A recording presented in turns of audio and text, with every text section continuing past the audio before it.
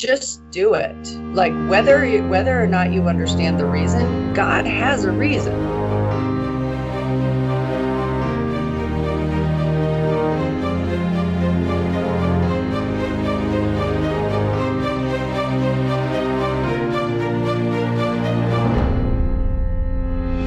Hello, this is the Adventure Through the Bible podcast. My name is Matt, and with me today is Karen.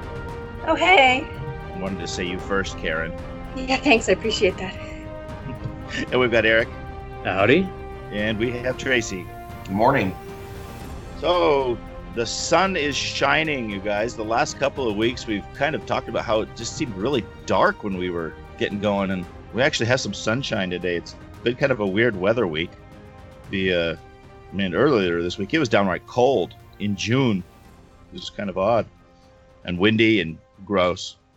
But we've got sunshine today, and hopefully that'll be portentous of how the weekend might go for us there. Portentous. Oh, big words. Too early. I went to college. Yeah, apparently. It didn't do me much good, but, I have a vocabulary. Trade school, Matt. No, it wasn't trade school. It was community college. I have an art degree. And I'm an electrician now. Let that be a lesson to all your children. Exactly. Spoken by an artist. I know what I'm talking about. Yeah. All right. Well, on our last episode, we had been talking about the temple and all of the articles in the temple, the way the temple was built. And we talked maybe a little bit about some of the services, the sacrifices and such that were in there. And we had just sort of touched on the priesthood itself. Well, chapter 28 this week begins with telling us kind of about what the priests were going to wear in the temple. And it's kind of interesting to know, and it gives us a vision of what we would see there. Now, I'm going to let my nerd fly here just a little bit. If you want to get a pretty good picture of what they look like, watch Raiders of the Lost Ark. Unfortunately, it's the bad guy at the end who's wearing all of the priestly stuff, but you do really kind of get an idea of what those garments looked like and what the ark looked like and all that stuff. So, I mean, that really was my exposure to this kind of thing, the first thing I ever saw. And incidentally, the anniversary of Raiders of the Lost Ark was just a couple days ago. 39 years old. Can you believe that movie's that old? But, hey. Are you still listening to me? Is anybody? Everybody just shut off the podcast. So this is a Matt thing. Like, people need to talking about. People need to understand this is a Matt thing. There he goes. We're done. Click. So let's talk about just a little bit, because before we started rolling, we talked a little bit about specifically the stones that are on this, and that their names, the names of the Israelite tribes, were written on them twice, as I understand it. Yes. Yeah, there were two stones that were worn, I believe, up by the shoulders, and I think this is what gets referred to later in the chapter as the Urim and the Thummim. I have no idea if I'm pronouncing those right, but I think so. And each one of those stones would have 6 names of the tribes on it. I tried to look those up. Like, I was trying to figure out, first of all, I'd like a set, because I could really use some help making major decisions, but I couldn't find them on Amazon, so I don't think they make them anymore. But I looked them up to try to see, like, what was the history of these things? Because biblically, there's only a couple of references, and apparently it's one of those things where it was just local knowledge. The Hebrews knew what they were, and we don't. Mm-hmm. Now, it's not written here. I'm trying to remember where I read it, but basically these were kind of like your instant yes and no. Yeah. Right? Yeah. So hopefully we'll figure out, or maybe Eric knows. I saw him getting ready to. No, that's the thing that I've understood too, is that they were kind of a divination device. Mm-hmm. Quite literally. Mm-hmm. But beyond that, and how I knew that, I'm sure that shows up somewhere else. But that's it.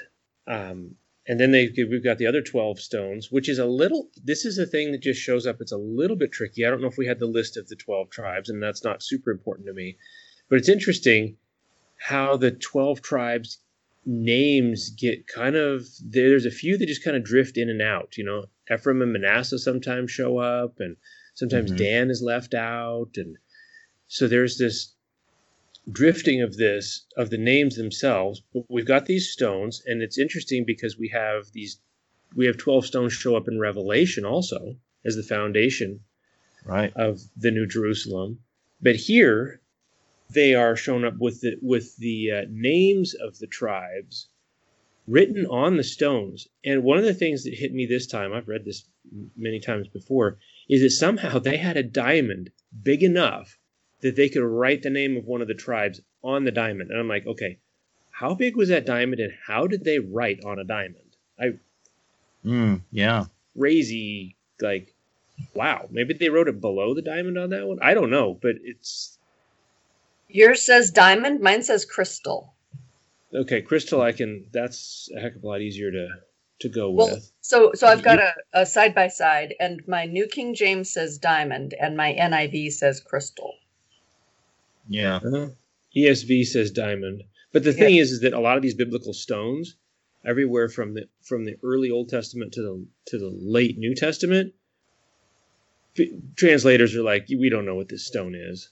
Yeah. Like, I mean, there's a name for it, but they're like, we don't know what it is. Goes maybe back to your local knowledge thing. Did it specifically say engraved, or did it say written? Oh, it could have been written. Let me see. No, it says engraved. Mine says each engraved. 22. Yeah, I had to double look. No, in 21. They shall be like signets, each engraved with its name for the 12 tribes. That's great. So I guess this is a sneak ahead, and let's just go ahead and move ahead here. But before we move ahead on the craftsmanship part, which we get into later, let's touch on the significance of wearing the names over the heart. Matt, I know you wanted to touch back on that. Well, I just think that is interesting in itself. That was specifically, where was that? I'm trying to remember where I read that specifically, because I wrote a note about it, and I'm trying to find my note on it right now. But how specifically this meant that those names were worn over the heart of the priest. It's in 29. Oh, there it is. Yep, there's my note right at the top of the page, Matt. So, yeah, I don't know. There just seemed to be a significance to that. The idea, I mean, of course, the muscle that's inside of our chest doesn't really hold the significance of being able to actually hold emotion and whatnot. But there's still that symbolic idea of the heart being important for the things we care about. And when we think about, we're going to see imagery, if and when we ever get down to Revelation, and I hope we do get to Revelation someday. Yeah, well, we're busy living it before it finishes happening. In it right now. Yeah, unless if Christ comes back first, I'm going to be okay with that too. But we get down to that, we're going to see imagery of Jesus as the high priest, dressed like this, and so yes. That's what this whole priesthood is about, and the entire temple service is about Jesus as high priest, as the one administering the sacrifice. So all these rituals, they really mean something. It's not just this. It's just not just an arbitrary service that was put together. It's supposed to represent something. It's supposed to be teaching a lesson. And I think the lesson is probably more for us today than it was for them back then, because they obviously wouldn't have understood this idea of Jesus as our high priest. So I just found that to be interesting and maybe significant there. Yeah. So in 29, so 29 and 30 are interesting. So I'm actually going to read them here real quick. Whenever Aaron enters the holy place, he will bear the names of the sons of Israel over his heart on the breastpiece of decision as a continuing memorial before the Lord. Okay, so there's one reference to it. Now, where are you reading that, Karen? Where are you reading that? 29 and 30 I'm going to read. That was 29. Okay.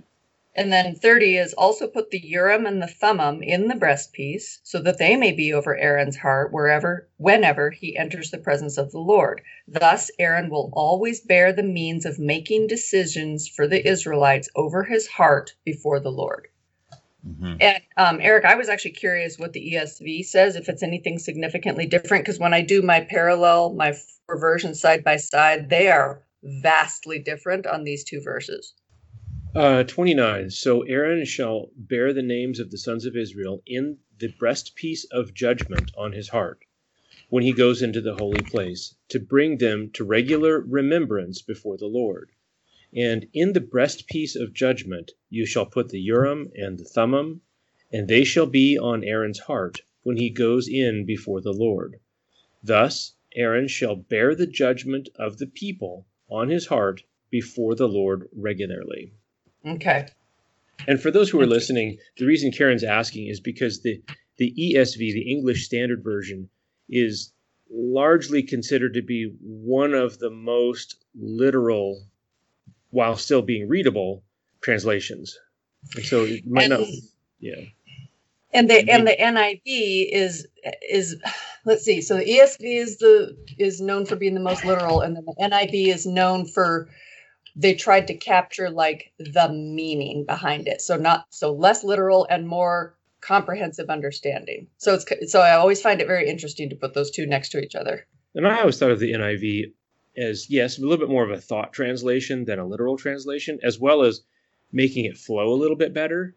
Because when you're reading from the ESV, it's not, the phrases don't necessarily flow together in English always super well.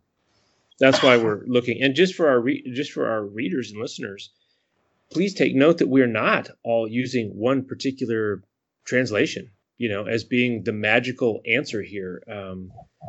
There are thousands and thousands of translators who have worked over hundreds of years to give us different dimensions on this. And if we came up with a particular point of theology that could only withstand reading from one particular version, then that might be a time to be a little bit nervous about the conclusion you've come to based on just that one translation. Well, I hear the best translation is Klingon. I just look at it as we're trying to get the most information we can from, all different resources. Yeah, exactly.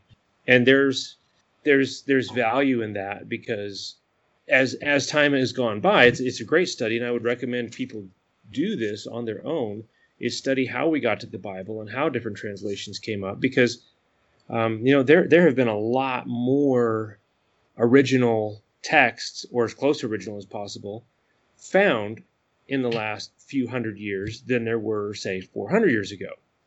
And even when they did, let's say, the authorized King James, they weren't using every one of the manuscripts available at that time anyways. And so you're going to have to pick, because there is no, God didn't dictate this to the team at the NIV office. He didn't dictate it to the people at Crossway when they put together the ESV. He did not dictate it to King James, who, by the way, did not write the King James Bible. And so that's just a side note, but worth looking at. And that's why Karen's got a parallel Bible, and that's why we all pitch in and say, hey, how does yours read? Okay, so 29, to the priest thing. Karen's reading about this. In 29, verse 9, this word shows up a lot as they're building these ceremonies, traditions. And the word is forever. This will be in verse 9, and the priesthood shall be theirs by statute forever. Thus you shall ordain Aaron and his sons. Which ordination shows up right here. We will get, if we get through 32, which I hope we do, ordination shows up again, which is, we need to be careful how we throw that word around. But that's not the word that I'm interested in. It's the word forever. Because we see a lot of these things showing up, and it says forever, forever, and down in 28, perpetual due. And I am going to propose that as we read through this, we think about what the forever means, because forever seems to mean forever until it's done.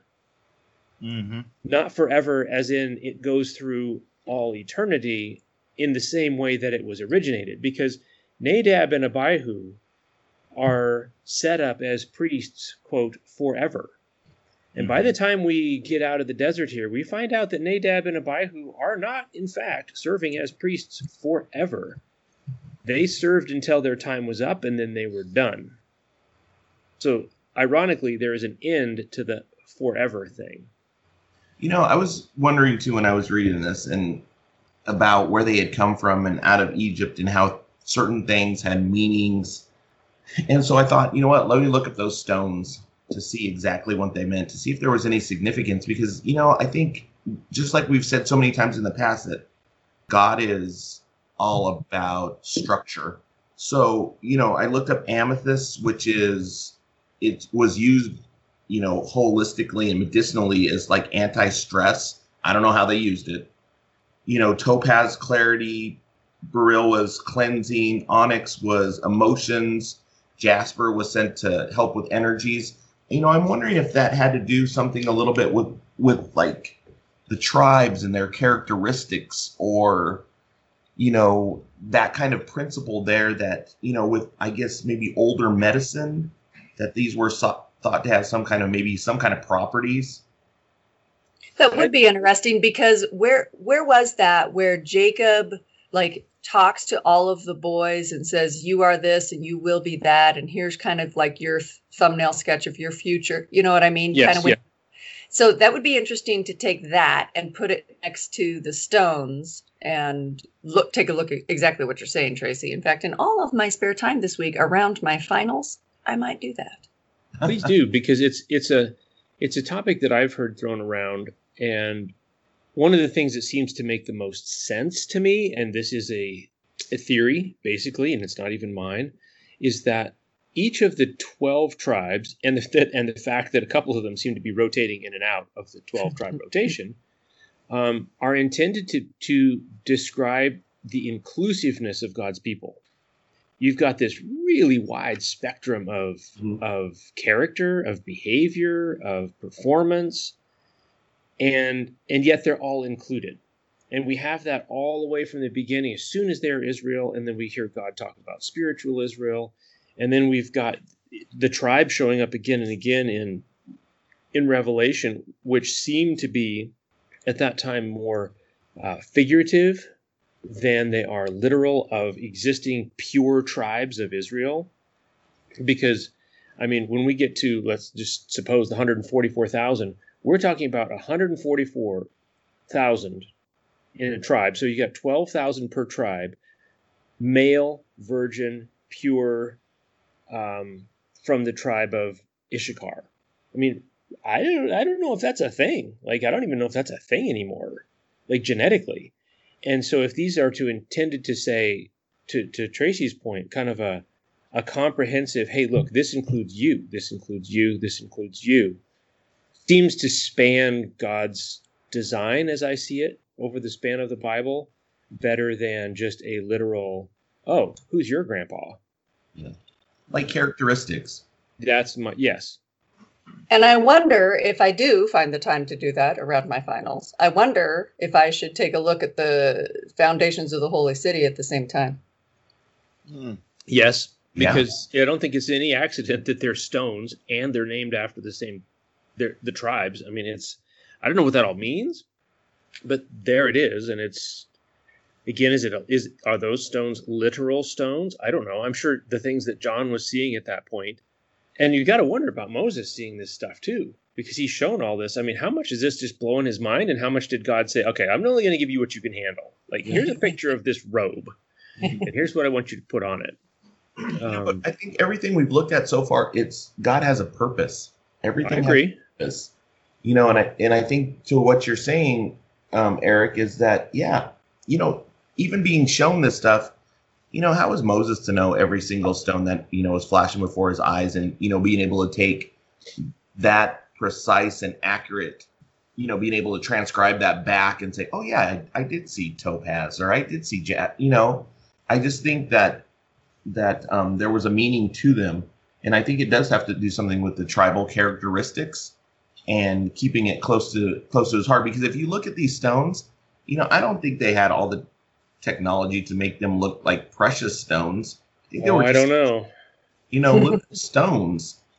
Sure, they might be, been able to to wet polish them or something. But like the one that I looked up first was maybe like topaz, and in its purest form, it's colorless. But if you look it up now, if it's polished and all these other like impurities are found, it could be blue, it could be pink, so I don't know. Yep. Crazy. Yep. Jasper's the same way. Sapphire, a lot of these, they're a chemical composite that qualifies as, say, a sapphire, and it can actually show up in several different colors. Yeah. And agate, agate's listed there. Agate comes in all sorts of different colors. So Right. even knowing what the stone is, like, what does that mean?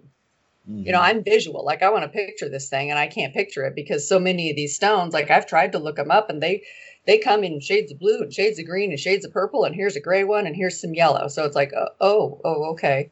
Pick your favorite. Right. Yeah.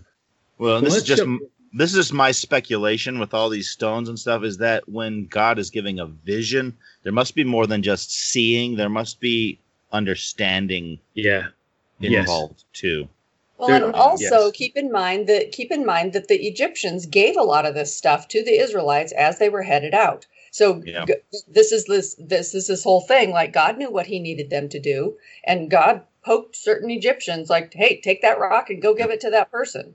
And Mhm. so He had this thing lined out exactly how it was supposed to be.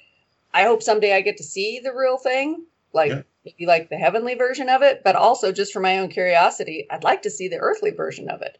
Like, I'm really curious about this stuff. So Mm-hmm.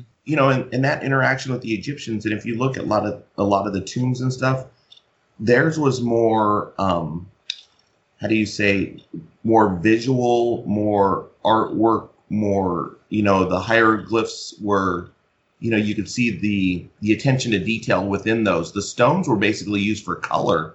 yeah, They weren't Yeah. polished, and they were fashioned into shape, but that was never the focal point of the stone. When you look at it, it was just there for the color portion of it. Interesting. Mhm. So let's jump into we have the ordination ceremony, and this is just a little personal thing that if people want to get super duper literal about how we're going to ordain people today, like it has to be a certain way by the Bible. It's like, okay, listen up. oh, They're dear. going to be either the children of Aaron or they're going to be Levites. Let's just go with that right now. And yes, it's only males who are ordained. And we're going to kill a bull, and we're going to put blood on the tips of the right ears and their thumbs and on their toes. And if we're going to do this, let's not just go ahead and stop at one part. Let's just go for it. So we've got a fairly elaborate ceremony that happens here. And readers can read because we're not going to go through all this. But there's instructions as to where you put the kidneys in this ceremony and the fat. And it's very, very specific about how this ordination happens. I thought it was. I was really curious about the way it was so specific about you put the blood of the bull on the right earlobe and the right thumb and the right big toe. I was just like, what does that mean? So that one I actually went and looked up. What'd you find? And what I've got from ancient commentators says the fully consecrated must be pure in words, in action, and in life. Words are judged by hearing. Okay. The hand is the symbol of action, and the foot of the pilgrimage of life. So that's what one first century Egyptian commentator named Philo said. And then there's a bit of a, so 12th century, there's a rabbi who said that the ear symbolizes that one must attend to what has been commanded. So more of an obedience thing, like I hear, I do. And the thumb is the origin of all activity. Everything I read, people agreed on the big toe, like you can't walk a straight line without your big toe. And also the right side of the body is the seat of strength and, strength and, anyway, it's judged as more powerful. Because for the average person, that's the dominant side maybe. And so that's why they did the right side. It's because it was symbolic of the side that takes the lead. That's cool. Yeah, I thought it was interesting. Yeah, Well, that's and I think interesting. that it has value because as we see going on here is that these people are to be intercessors Mhm. and spiritual leaders, and they are held to a higher standard. And this is a thing I think we've lost in today's society. We're like, if somebody attains, I mean, I don't know that it's ever been one. Let's go back that way. But in God's world is that there's a different level of accountability in what he expects. And we see Nadab and Abihu show up again. We see what happens when that's ignored. But we've forgotten, I think today, God is serious about his expectations. Not that we perform and we earn our salvation from our behavior. That's not what I'm talking about at all. I'm talking about that there are things that he says, look, you are called to a standard of behavior, and especially if you are going to be a religious leader. And it seems to be, and I see it in our culture today, that if you have attained a certain level as a spiritual leader or a political leader, or you got enough money, you get a pass. You get to do whatever you want, and that's okay. Our society has said that's okay. And God shows up here, and to your point, Karen, and it actually deepens the point. It's like, you guys were set aside, and you're supposed to basically live an exemplary life, and they don't. Yeah. And it's a big deal. And to that point, because I think it's super relevant in 29:43, so that we get this straight. God is talking to the people. They've gone through these ceremonies, and they've purified the furniture. They've set aside the people. They've consecrated stuff, made atonement, all those things. And God is talking about the tent of meeting where he's going to meet with them. He says, there I will meet with the people of Israel, and it shall be sanctified by my glory. So it's not sanctified by the stuff they're doing. It is sanctified by God himself. And then he says, I will consecrate the tent of meeting. I will dwell among the people. And here's a phrase that shows up again. I am the Lord their God. And when he says, I am, remember we had Moses, when he asked at the burning bush, who do I say is going to send me? He says, I am. Yeah. And here he's saying, I am. And then when Jesus says, I am in the New Testament, that is why they absolutely lose it. They freak out when Jesus says, I am, because they know what that means. He's claiming, I mean, I've heard some people saying, oh, God, Jesus never really claimed to be the Son of God. It's like, oh, no. You ask those Jews back in the day, they had no doubt what he was saying. Mm-hmm. Tried to stone him for it, too, if I remember correctly, or throw him off a cliff. Or well, among all other of the things. Mhm. All the above. And so this is, and to my point here is that it is God who sanctifies this, ultimately. It is not the ritual itself. so That the was my point. ritual is a symbolism of the steps that humanity is taking to get into the right mind frame. What are you thinking there? Like this is an elaborate ritual. And I know with the robes, it specifically said, make these robes this way so that they will be clothed in dignity and honor, or whatever it said. Like there was kind of that description. But what's with all the symbolism then? I think it goes back just to being a God of order and structure, and you do this according to the way that I've instructed you, and you have to take that out to the letter, and if you don't, I think to what Eric was saying too, and you're put in that position to lead a nation, as the I lost kind of the words that I'm looking for, but as a spiritual leader there, that there are consequences. And when they didn't follow them, they met those consequences. And sometimes it was their life. Yeah. And I think, sometimes I think we get wrapped up in the legalistic part, but sometimes I also feel that it's an instructional guide to say, I want you to do this, this, and this, to show that your heart and your mind is in the right place. That you're willing to take my instructions to the letter like I've instructed you. I think there's a point to that. So some of these things, like some of the health laws and regulations, have physical benefit. And I think some of these things have symbolic meaning. I mean, Karen, you're pointing out the blood on the ear and thumb and toes. It totally makes sense. And if people understood that, it's like, this isn't just a ritual, like this actually means something. But then I think Tracy's point is equally valid. It's God is saying, and boy, I believe this is true today. He's saying, I'm asking you to do this. Are you going to do it, or will you come up with an excuse to not do it? You know, each of us on the podcast here has kids, and I will not speak for anybody else. But I can think of times when I've asked my children to do things, and they will come up with reasons why they do not need to, or should not have to, or do not have to do it as I have asked to have it done.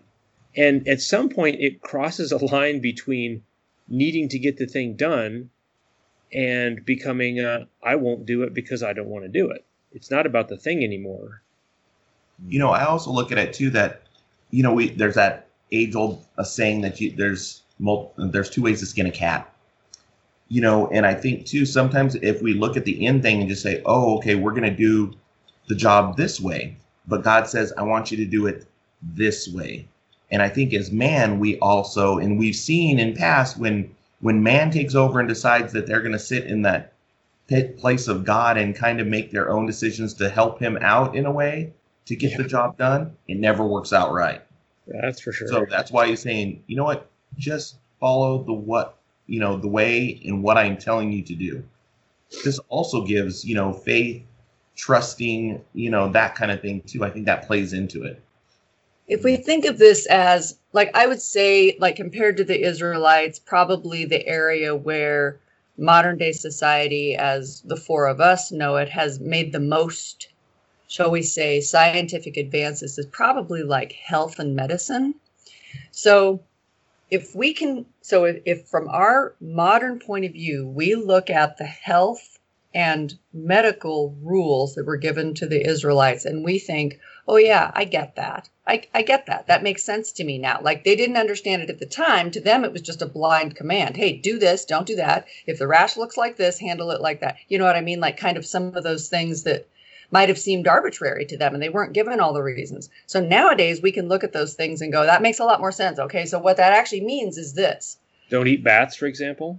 Yeah, I think bats. I think bat soup is probably a really good example. But if we can take that leap of understanding and extrapolate that out to the stuff that we still don't understand and go, okay, just do it. Like, whether or not you understand the reason, God has a reason. Mm-hmm. Maybe his reason is to get you to obey. Mm-hmm. And maybe his reason is based on science that we don't have yet. And maybe his reason is based on love and how the heart works. But it doesn't matter. He's God. You're not. He said do it. And I just wonder if we could at some point make that leap. It's a big leap. It's a really uncomfortable big leap. Yeah. Yep. Well, 29, it ends with talking about daily sacrifices of a lamb in the morning and a lamb in the evening, and each one then would be sacrificed sort of in a different way with different other articles. But the part about this that really stood out to me was in verse 43, God says, "There I will meet with the children of Israel, and the tabernacle shall be sanctified by my glory." And I thought that was interesting. Right after he talks about these daily sacrifices they're going to be doing, he specifies here that it is not, or at least the way I take this, is it's not their sacrifices it's not the sacrifices that sanctify the tabernacle. It's God's own glory that sanctifies that tabernacle. Mm-hmm. It's God's presence in that place that makes it holy, that makes it important, that makes it special. The fact that they do these other things is not what makes this place special. Yep. You know, I think with that being said, it's, you know, we've always gone with the order and, you know, specific way that he wants stuff. But then I think it's also, he goes back and says, you know, don't get all too caught up in this. It's still me. Yep. Mm-hmm. The bottom line is it's me. Yep. So chapter 30, it talks about things like the altar of incense, and then we're given specifically what they would be burning on there. I'm sure if somebody wanted to look into it, you could probably find out, you know, they would burn this concoction of, I can't even say the first word, stacked or stacked, I don't know. Stacked, that's myrrh. Yeah, stacked is myrrh. I thought that was, okay. Well, that's also, that's used in that bronze, or for their anointing oil too. Yeah. Myrrh. But the incense would be, okay, so myrrh, onycha, galbanum, and frankincense with a little bit of salt. then you have that anointing oil, also myrrh, cinnamon, cane, which I guess would be sugar. No, cane is calamus. Okay. There's a plant that gets referred to through the Bible as sweet cane. I know a lot about this part. Okay. So there's a plant that gets referred all the way through the New Testament as sweet cane. It's calamus, and it's a giant, it's like a 6-foot reed. Okay. Well, so it wasn't lost on me here, though. Oh, and that all gets mixed with olive oil, by the way. Mm-hmm. But it wasn't lost on me here that 2 of the items that were given to Jesus at his birth by the wise men show up in the temple services here. We have myrrh and frankincense, and then of course the place is just covered in gold. Mm-hmm. So, yep. So I don't think that's accidental. Nope, I don't think so either. There's talk about ransom money. Oh, the census tax. Yeah, that was interesting. So they would take a census, and then everybody would have to, or all the men anyway, would have to give a certain amount of money. I don't remember how much it was. I don't know. Half a shekel. Half a shekel. Now, this brought to mind something that we'll end up talking about later when David gets in serious trouble for taking a census. Do you think this is why? Because he takes a census of his own accord, and I never could understand why, but if everybody was then supposed to give money at this, it seems like maybe that was why David got in trouble for that down the line. I don't know. I think some of that. Go, Tracy. I see Tracy getting ready to say something here. Oh, I like jump up. I think it goes back to that once again, saying that there's a time and a reason for everything, and God wanted, to see the numbers there, right where we're at right now. When David did it, I think David was trying to show his military might. Yes. The size of his nation, where God was like, once again, do not get caught up in the numbers. It's me. Okay. You're able to defeat all these enemies with, X amount of troops, even a small number. Don't get that twisted. It's me. Yep. Yeah. 100%. Absolutely. And it was also interesting to me, it said that the rich are not supposed to give any more and the poor are not supposed to give less. So everybody is considered equal in this census. Yeah. And this wasn't a super high tax. It was more of a symbolic thing. Now, if you collect this over a couple million people, that's going to add up to the, support of this sanctuary for sure. Mm-hmm. But yes, I did note that too. Yeah, that's what the money went for, was for the tabernacle service and upkeep, I think. All right, so we've got and Karen, help me out here. Yeah. I was looking up incense and everything and where they were kind of used too, in the burning of all these different materials, woods, let's just, for the lack of a better term, plants and, this kind of stuff. But I was reading a part it's called smudging, and Native Americans would do it, but it's for purification and cleansing. It is. And they said they've done research on it, and it's super high in the 90% that it purifies things. Right. So I think when you go with this incense always burning in the sanctuary, it's for cleansing purposes. And so the substances, shall we say, that go into the incense for the sanctuary, I don't believe that those were plants so much. I believe that was just incense, and I think that was for ambiance and for smell and for possibly purifying the air. But smudging is a little bit different because it's actually done with plants. Like it's smoke. Right. And that's kind of a different sort of energetic process than incense, if that makes sense. And then I look at that and Regina is into she's basically the one that told me this about the smudging and then I went and read some of the articles, but it's that thickness of like the smoke that's given off by like the plants or the incense, because when you do it, if you think back of I'm losing the 2 brothers from, help me out here, Samuel's children. Eli's boys. Eli's, yep. Yeah. That were swinging the incense in there, and it still like makes this kind of smoke. It does. Environment. So these 3 things that go into the actual incense are all resins. Right? So you could take these crystallized gum essentially, and put them together and come up with, and so you could burn it in a smaller space and a smaller amount. It would be a cleaner burn, if that makes sense. You don't have to gather up a plant. It's a resin that you get from the tree or the plant. Mm. So it would be a different atmosphere than if you, say, took this calamus, this sweet cane that they're talking about, and like smudged the area with calamus. That would be a different process. Are you finding your inner hippie there, Tracy? I'm telling you. I'm not even going to comment on that. Now, okay, now Minus the hair. Minus the hair. When you grow your hair out. That's why I keep that in first. Minus. Once it's gone, there's really no coming back unless I purchase it. Well, it sounds like maybe it works better than Febreze, huh? So we get this cool stuff, and this all is a great lead-in to, I think anyways, to 31, where, I mean, for those of you listening who don't know, I mean, I, as a career for a couple of decades, have been a photographer, and more recently a videographer, and I'm shifting gears again, but, you know, I saw myself as an artist making beautiful things, and beauty is not always valued. And what I mean by that, like, people don't want to pay you for it to make it. And there is, I think, in our country also a holdover of the Puritan idea that we shouldn't put effort into religious or spiritual things artistically, that's going to somehow derail us. We're going to get caught up in the art and the expense and the extravagance of, let's say, medieval Christianity, where it was all about how tall you could make the nave, you know, and how skinny you could make the spires, and it was very expensive and very, you know, self-focused. And so the reaction to that is, no, let's make this as plain as we can, and let's not get fancy with anything.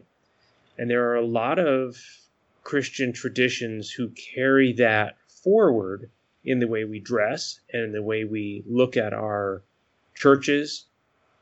And I believe there's a balance to this, but we've been reading a whole lot about God saying, use gold, use precious stones, use these, you know, the colors are the most rare colors you could get. Purples and reds and blues.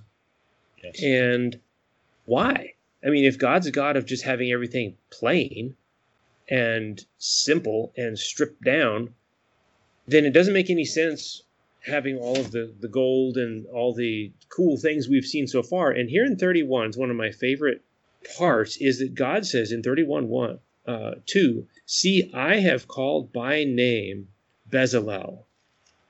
And later he says, I have pointed with him Oholiab, and I'm maybe killing both of those names, I don't know. But what I find is, and they says, I have filled him with the Spirit of God, with ability, intelligence, and knowledge, and all craftsmanship.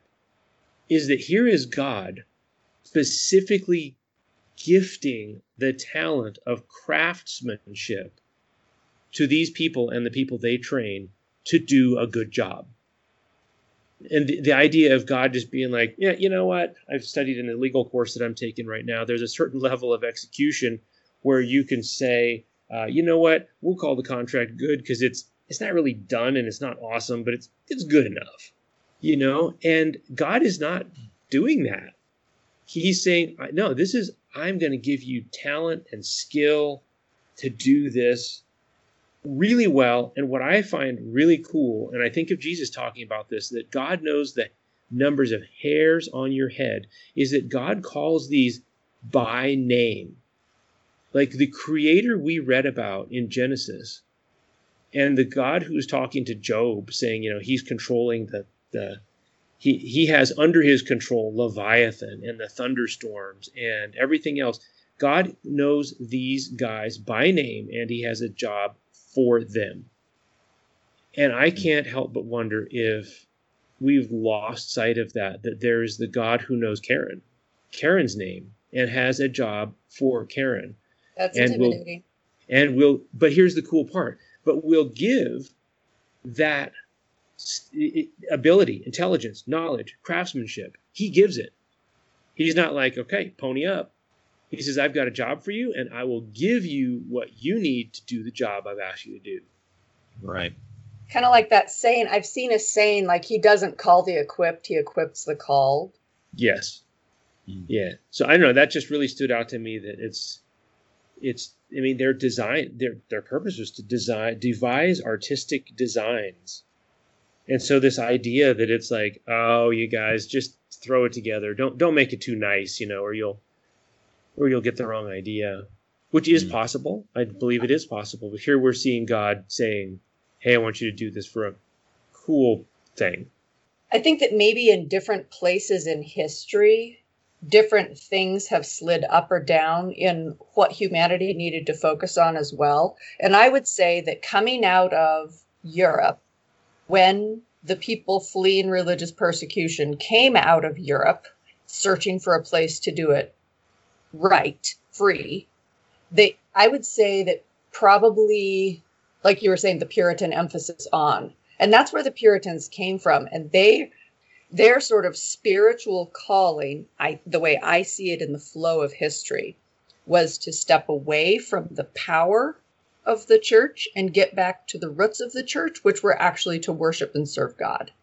Where they were coming from was power versus power, where literally the struggle between the power of the churches led to people shooting at each other on their way to church across a river on Sunday mornings. Like there are actually stories in history about that, about Presbyterians and Catholics. Everybody's going to church on Sunday morning across a river. They're glaring at each other across the river. And the preachers for each congregation are carrying guns and they are shooting at each other on their way to church. These are literal stories from history.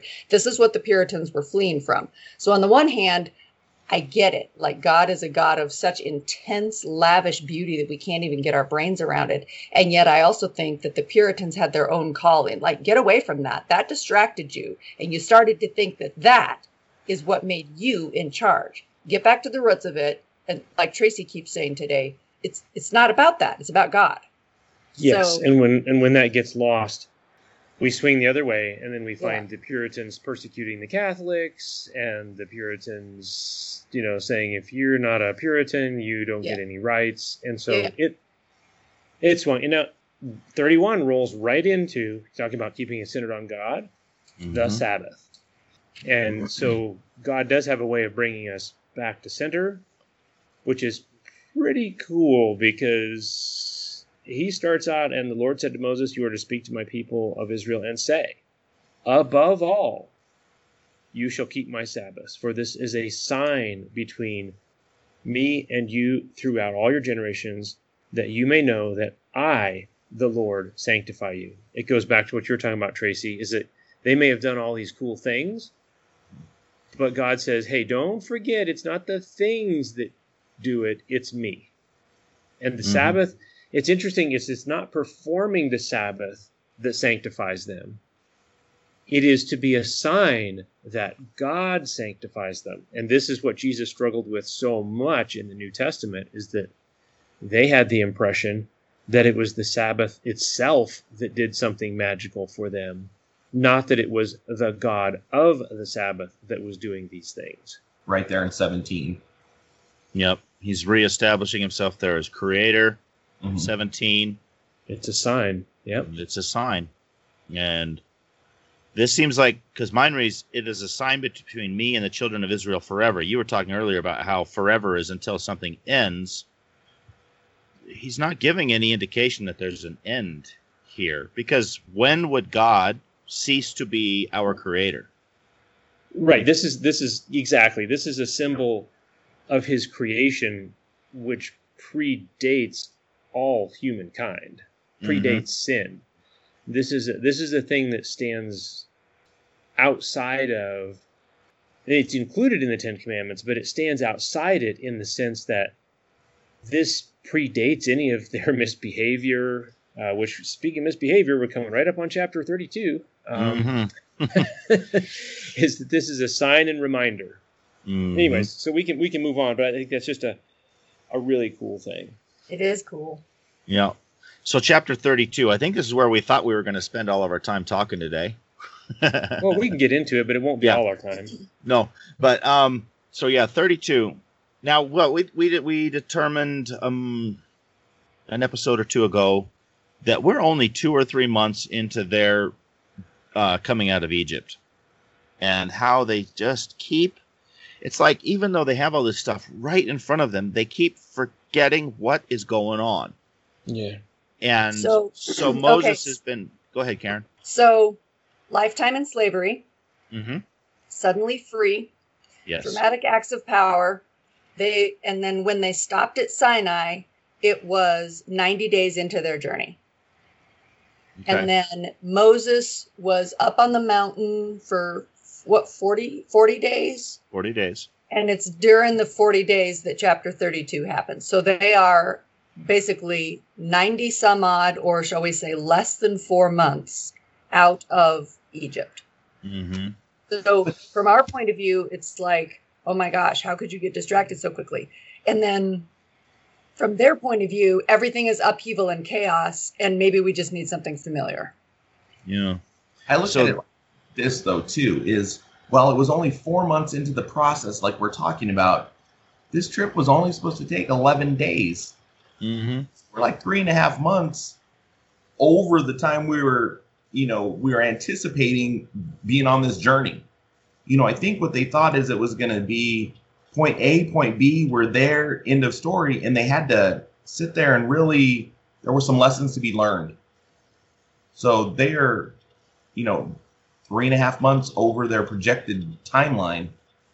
Yeah, so they come right out and they come to Aaron and they say, "Make us gods that shall go before us." And this seemed to me to be in direct contrast to the concept that they had literally been following God as a pillar of smoke and a pillar of fire.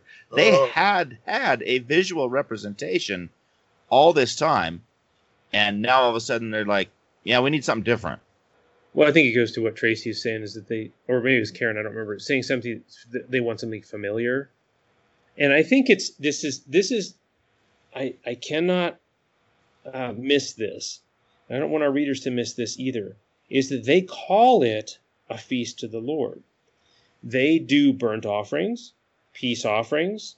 They have music, basically an agape meal. They do all of these things. And yet it is, by the end of the chapter, we find out the exact opposite of what God wants. My point is this, is that calling it worship, calling it a feast to the Lord, doesn't make it so. And we have this problem going back to the very first murder. We have Cain and Abel. It involves worship. Is that we have one saying, I'm going to worship this way. Shouldn't matter. I'm just going to do what I'm going to do. And God says, no, you do it the way I say to do. And when we put I'm just going to do it my way, and hey, as long as I say it's for God, what's the big deal, right? I mean, it goes to what Tracy was talking about too, is that God has outlined some ways to say, no, I'm telling you, this is the way I want you to do this. And when we pull it up and we say, no, I'm just going to kind of sub my own way in here, and God, why don't you bless it? We ran into this with Jacob and Esau. God says, I'll take care of this. And Jacob basically says, hold my root beer. Watch this. I'll take care of it.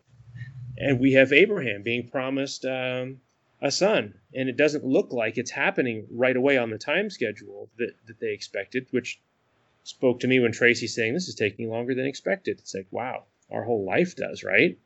And Abraham says, I'm going to have to take this into my own hands. I'm done waiting. And here we have the children of Israel and Aaron saying, okay, we're done waiting. We're going to take this into our own hands. And here we are.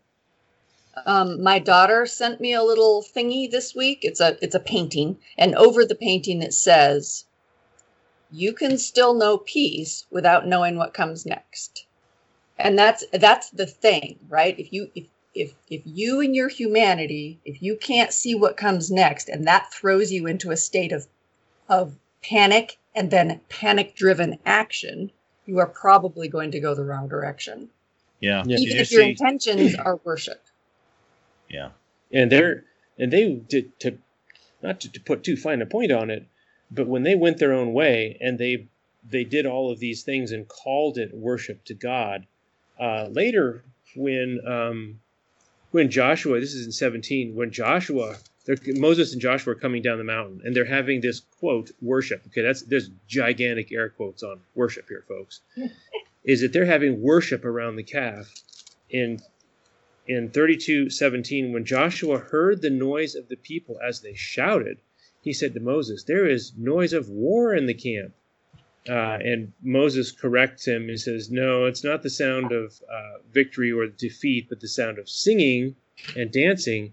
Is that all the commentaries that I read about this is that this was probably a worship service that involved the gods of fertility, which was the calf was one of the primary symbols of. There's a possibility that there was an orgy going on. So they took their idea of worship to a different place, and that's not stated explicitly, but it could be. It might not be, but it could be read between the lines that they were off the rails. Yeah. And so when they were like, we'll just take a little bit. This calf isn't, and it's interesting, is that it was proposed that this wasn't a different God. See, they set it up in such a way as to say, well, this isn't really a different God. This is just a visual representation of the same God. So we're not really worshiping a different God. And yet, by the time this was all over, yes, they were. Absolutely. They were totally off the rails. But that's not how they started it, and it's not how they justified their departing from what God had said. Mm-hmm. Yeah, we see a lot, not exactly, but I can see some parallels to this today where a lot of people see Christians as being much different than what we're supposed to be, standing up with signs and God hates this certain group of people or this or that or the other. And I always try to remind people, it's like, you know what, those people call themselves Christians, but they're not acting like Christians. It's sort of the same thing here. These guys, they might say they're following God, but they are certainly not following God in this instance. Yeah, so saying you are and being that you are two separate things. And Jesus addresses this in Matthew. He says, "Not everyone who says to me, 'Lord, Lord,' is going to enter the kingdom of heaven." Mm-hmm. Well, Aaron's excuse for why he does this is interesting. Oh, it's amazing. I mean, first of all, he's like, well, they made me do it. But then he says, I don't know. I told them to give me the gold out of their ears, and I threw it in the fire, and this calf came out. I was reading this week, and it said, because I think I probably even said this before. I don't understand how they did this in light of seeing all the miracles and everything else and being delivered. I can't understand it. But I was reading in this book today that said, you know what? Don't be so quick to judge. Right. That, you being put in that position, you may have done the same thing. And, look at your life at this point. Are you making those kind of compromises as well?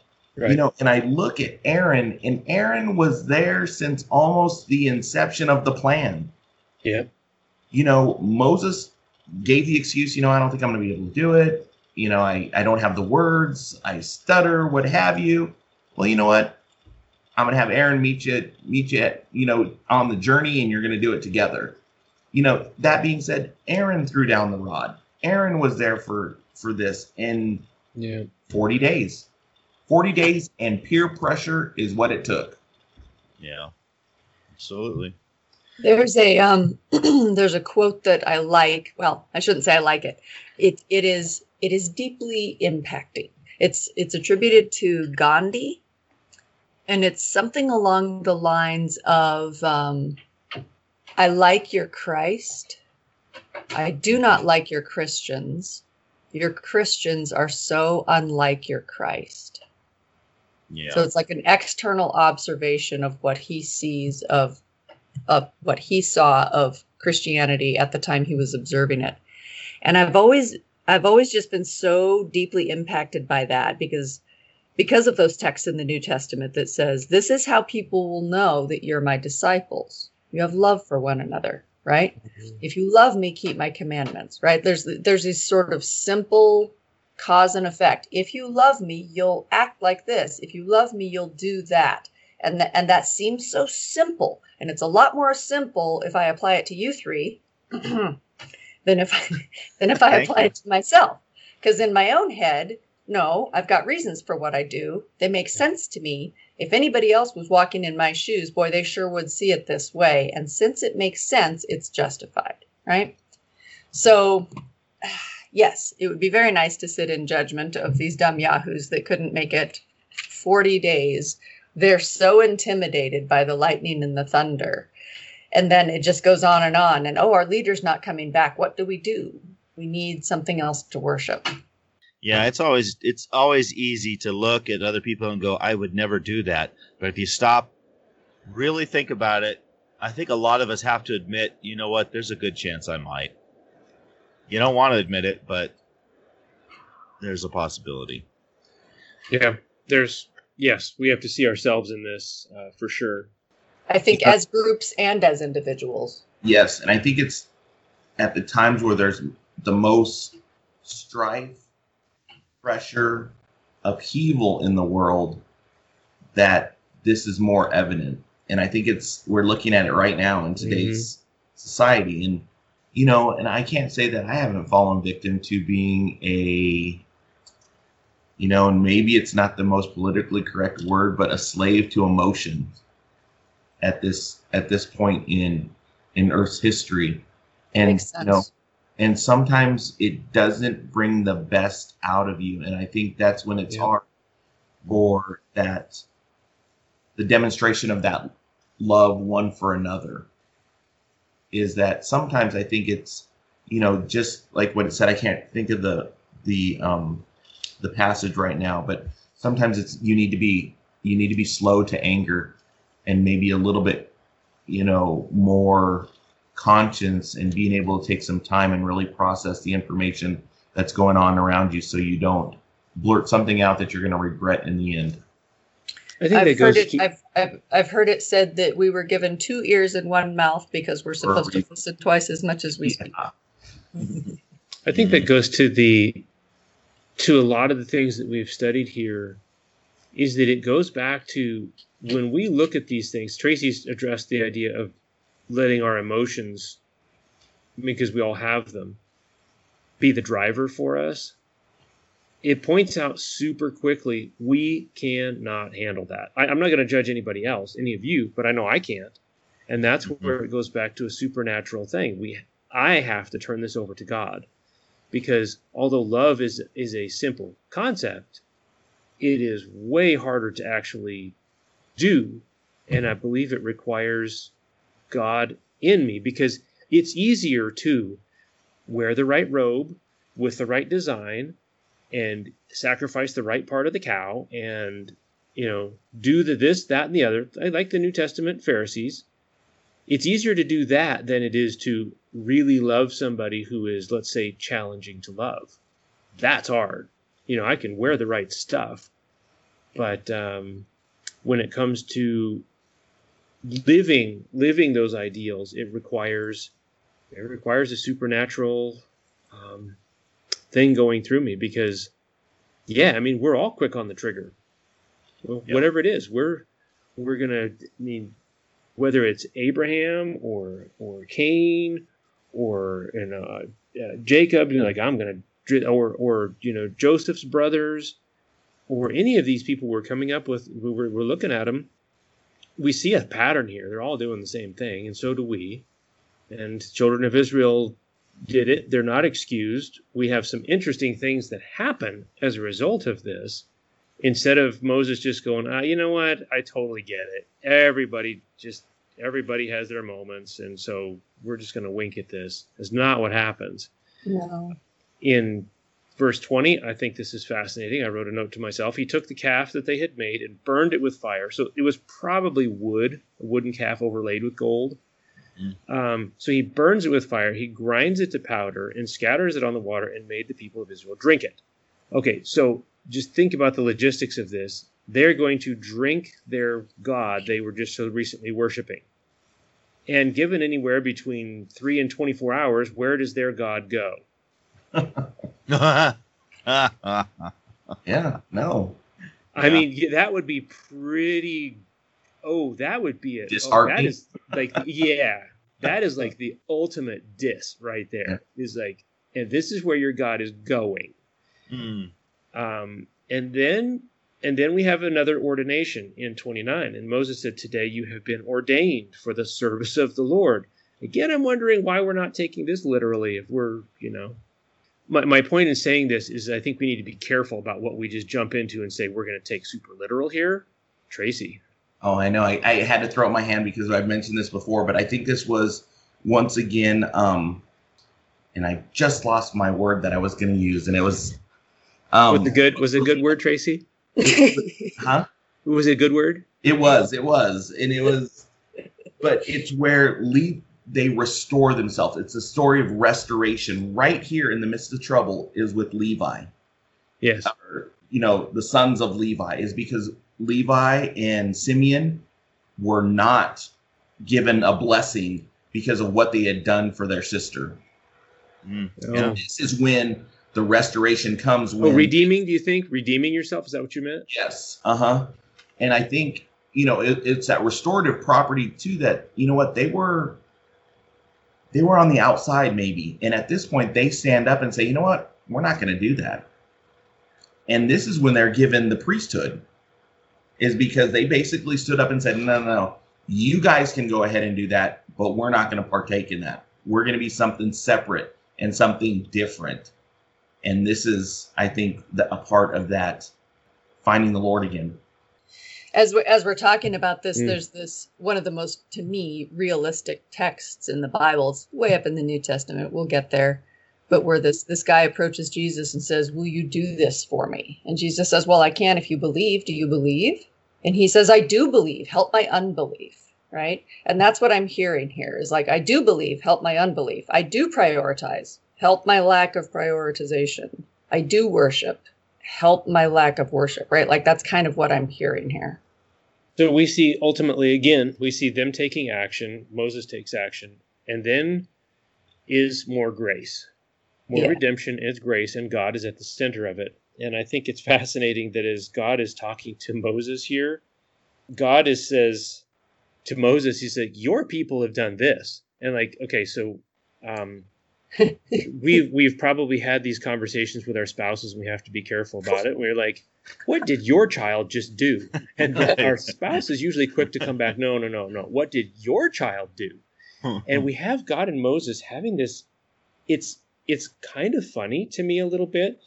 And this is 7 through 14 actually kind of goes back to the beginning, is that it's in 32:7 to 14, is that God calls them your people to Moses, and Moses says, no, they're your people. And in the end, in 32, Moses is put in the position of an intercessor. He requests that they not be blotted out of the book, and God accepts his intercession here for the people, because we're talking about the whole nation of people, not just the ones who were pulling off the antics, around the golden calf. Is that this is a very serious thing, and God, I think that he wanted to relent, and I believe that God wanted to forgive and restore, but there's a role that Moses plays in here, so that I think Moses sees it and so that we see it, is that there's an intercessor here that we just would have to be blind not to see Jesus as the intercessor, the entire book of Hebrews, interceding for us constantly. As Tracy's mentioned before, Ivor Myers, when he is a speaker, he can bring everything back to the tabernacle and the temple, and Jesus interceding for us. His current role right now in time, not that that's the only thing he ever did, but that is his role right now in time, and that's what he's doing. And it matters. Like, it matters that Moses said, no, I want to intercede for these people. It matters. The book of Hebrews, where Jesus is, it matters. Revelation, before Jesus throws down the censer, because where does the censer show up? Right here. It's all of those spices and all that other stuff we've been talking about. That is to be interceding. These are intercessory devices between us and God, and that Jesus takes on that role right now in heaven. And when he puts that down, it's the end. That is the end of all things. When he is done being the intercessor, that's when it goes down. Final chapter. So this is not to be missed. Right. Another aspect that I think is important is Moses does step up, and he is willing to be the intercessor, and he is willing to play that role. And he says, if you're gonna blot them out of the book, blot me out instead, right? Yeah. And God says to him, he doesn't say to him, no, Moses, I'm rejecting your offer. He says, whoever has sinned against me, I will blot out of my book. And so the entire sacrificial system is based on this intercession. And yet at the end of it all, it's our personal acceptance and stepping into that. None of us are going to get punished for what somebody else did. It's up to us. Like, it comes down to like one-on-one. And Yep. Jesus makes that available. The sacrificial system was a symbol of making that available. All of it hinges around, Jesus, the ultimate sacrificial lamb. And yet, when it comes right down to it, it's whoever has sinned against me is who will be blotted out of the book. And I look at that too, and I think that's the characteristics he wants us to have, is what Moses demonstrated, that I am willing to lay down my life for my brothers. Yes. And God is like, and I feel like it's cold to say this, but it's almost like God knew it and said, noted, thank you, but I'm going to do it. Yep, totally. Good stuff. Yeah, we have to, all this stuff, this isn't going to be important just right now in the Bible. We're going to come back to all this stuff eventually. We're going to see all these things repeated over and over and over again, and we're going to see that significance. Any other final thoughts, or I just encourage our readers to read this and to think about this instead of just an ancient story as to what this means as a thread through the Bible. Mm-hmm. Yeah. All right. Well, we will pick this up next week with chapter 33. We'll see how far we go. There's a lot of interesting things that are going to be coming up there. Keep in mind that you can contact us at attbpodcast@theadventure.org. You can search for us on Facebook at Adventure Through the Bible. Be sure that you share the podcast with your friends and your family. That is the number one way you can help us, is by getting more people to listen to this, because that's what we want more than anything, is for people to be able to listen, hear, see that the Bible makes sense, it's relevant for today. And be sure that you subscribe to the podcast so that you get this in your feed each and every week. We will talk to you again next week. Thanks for listening.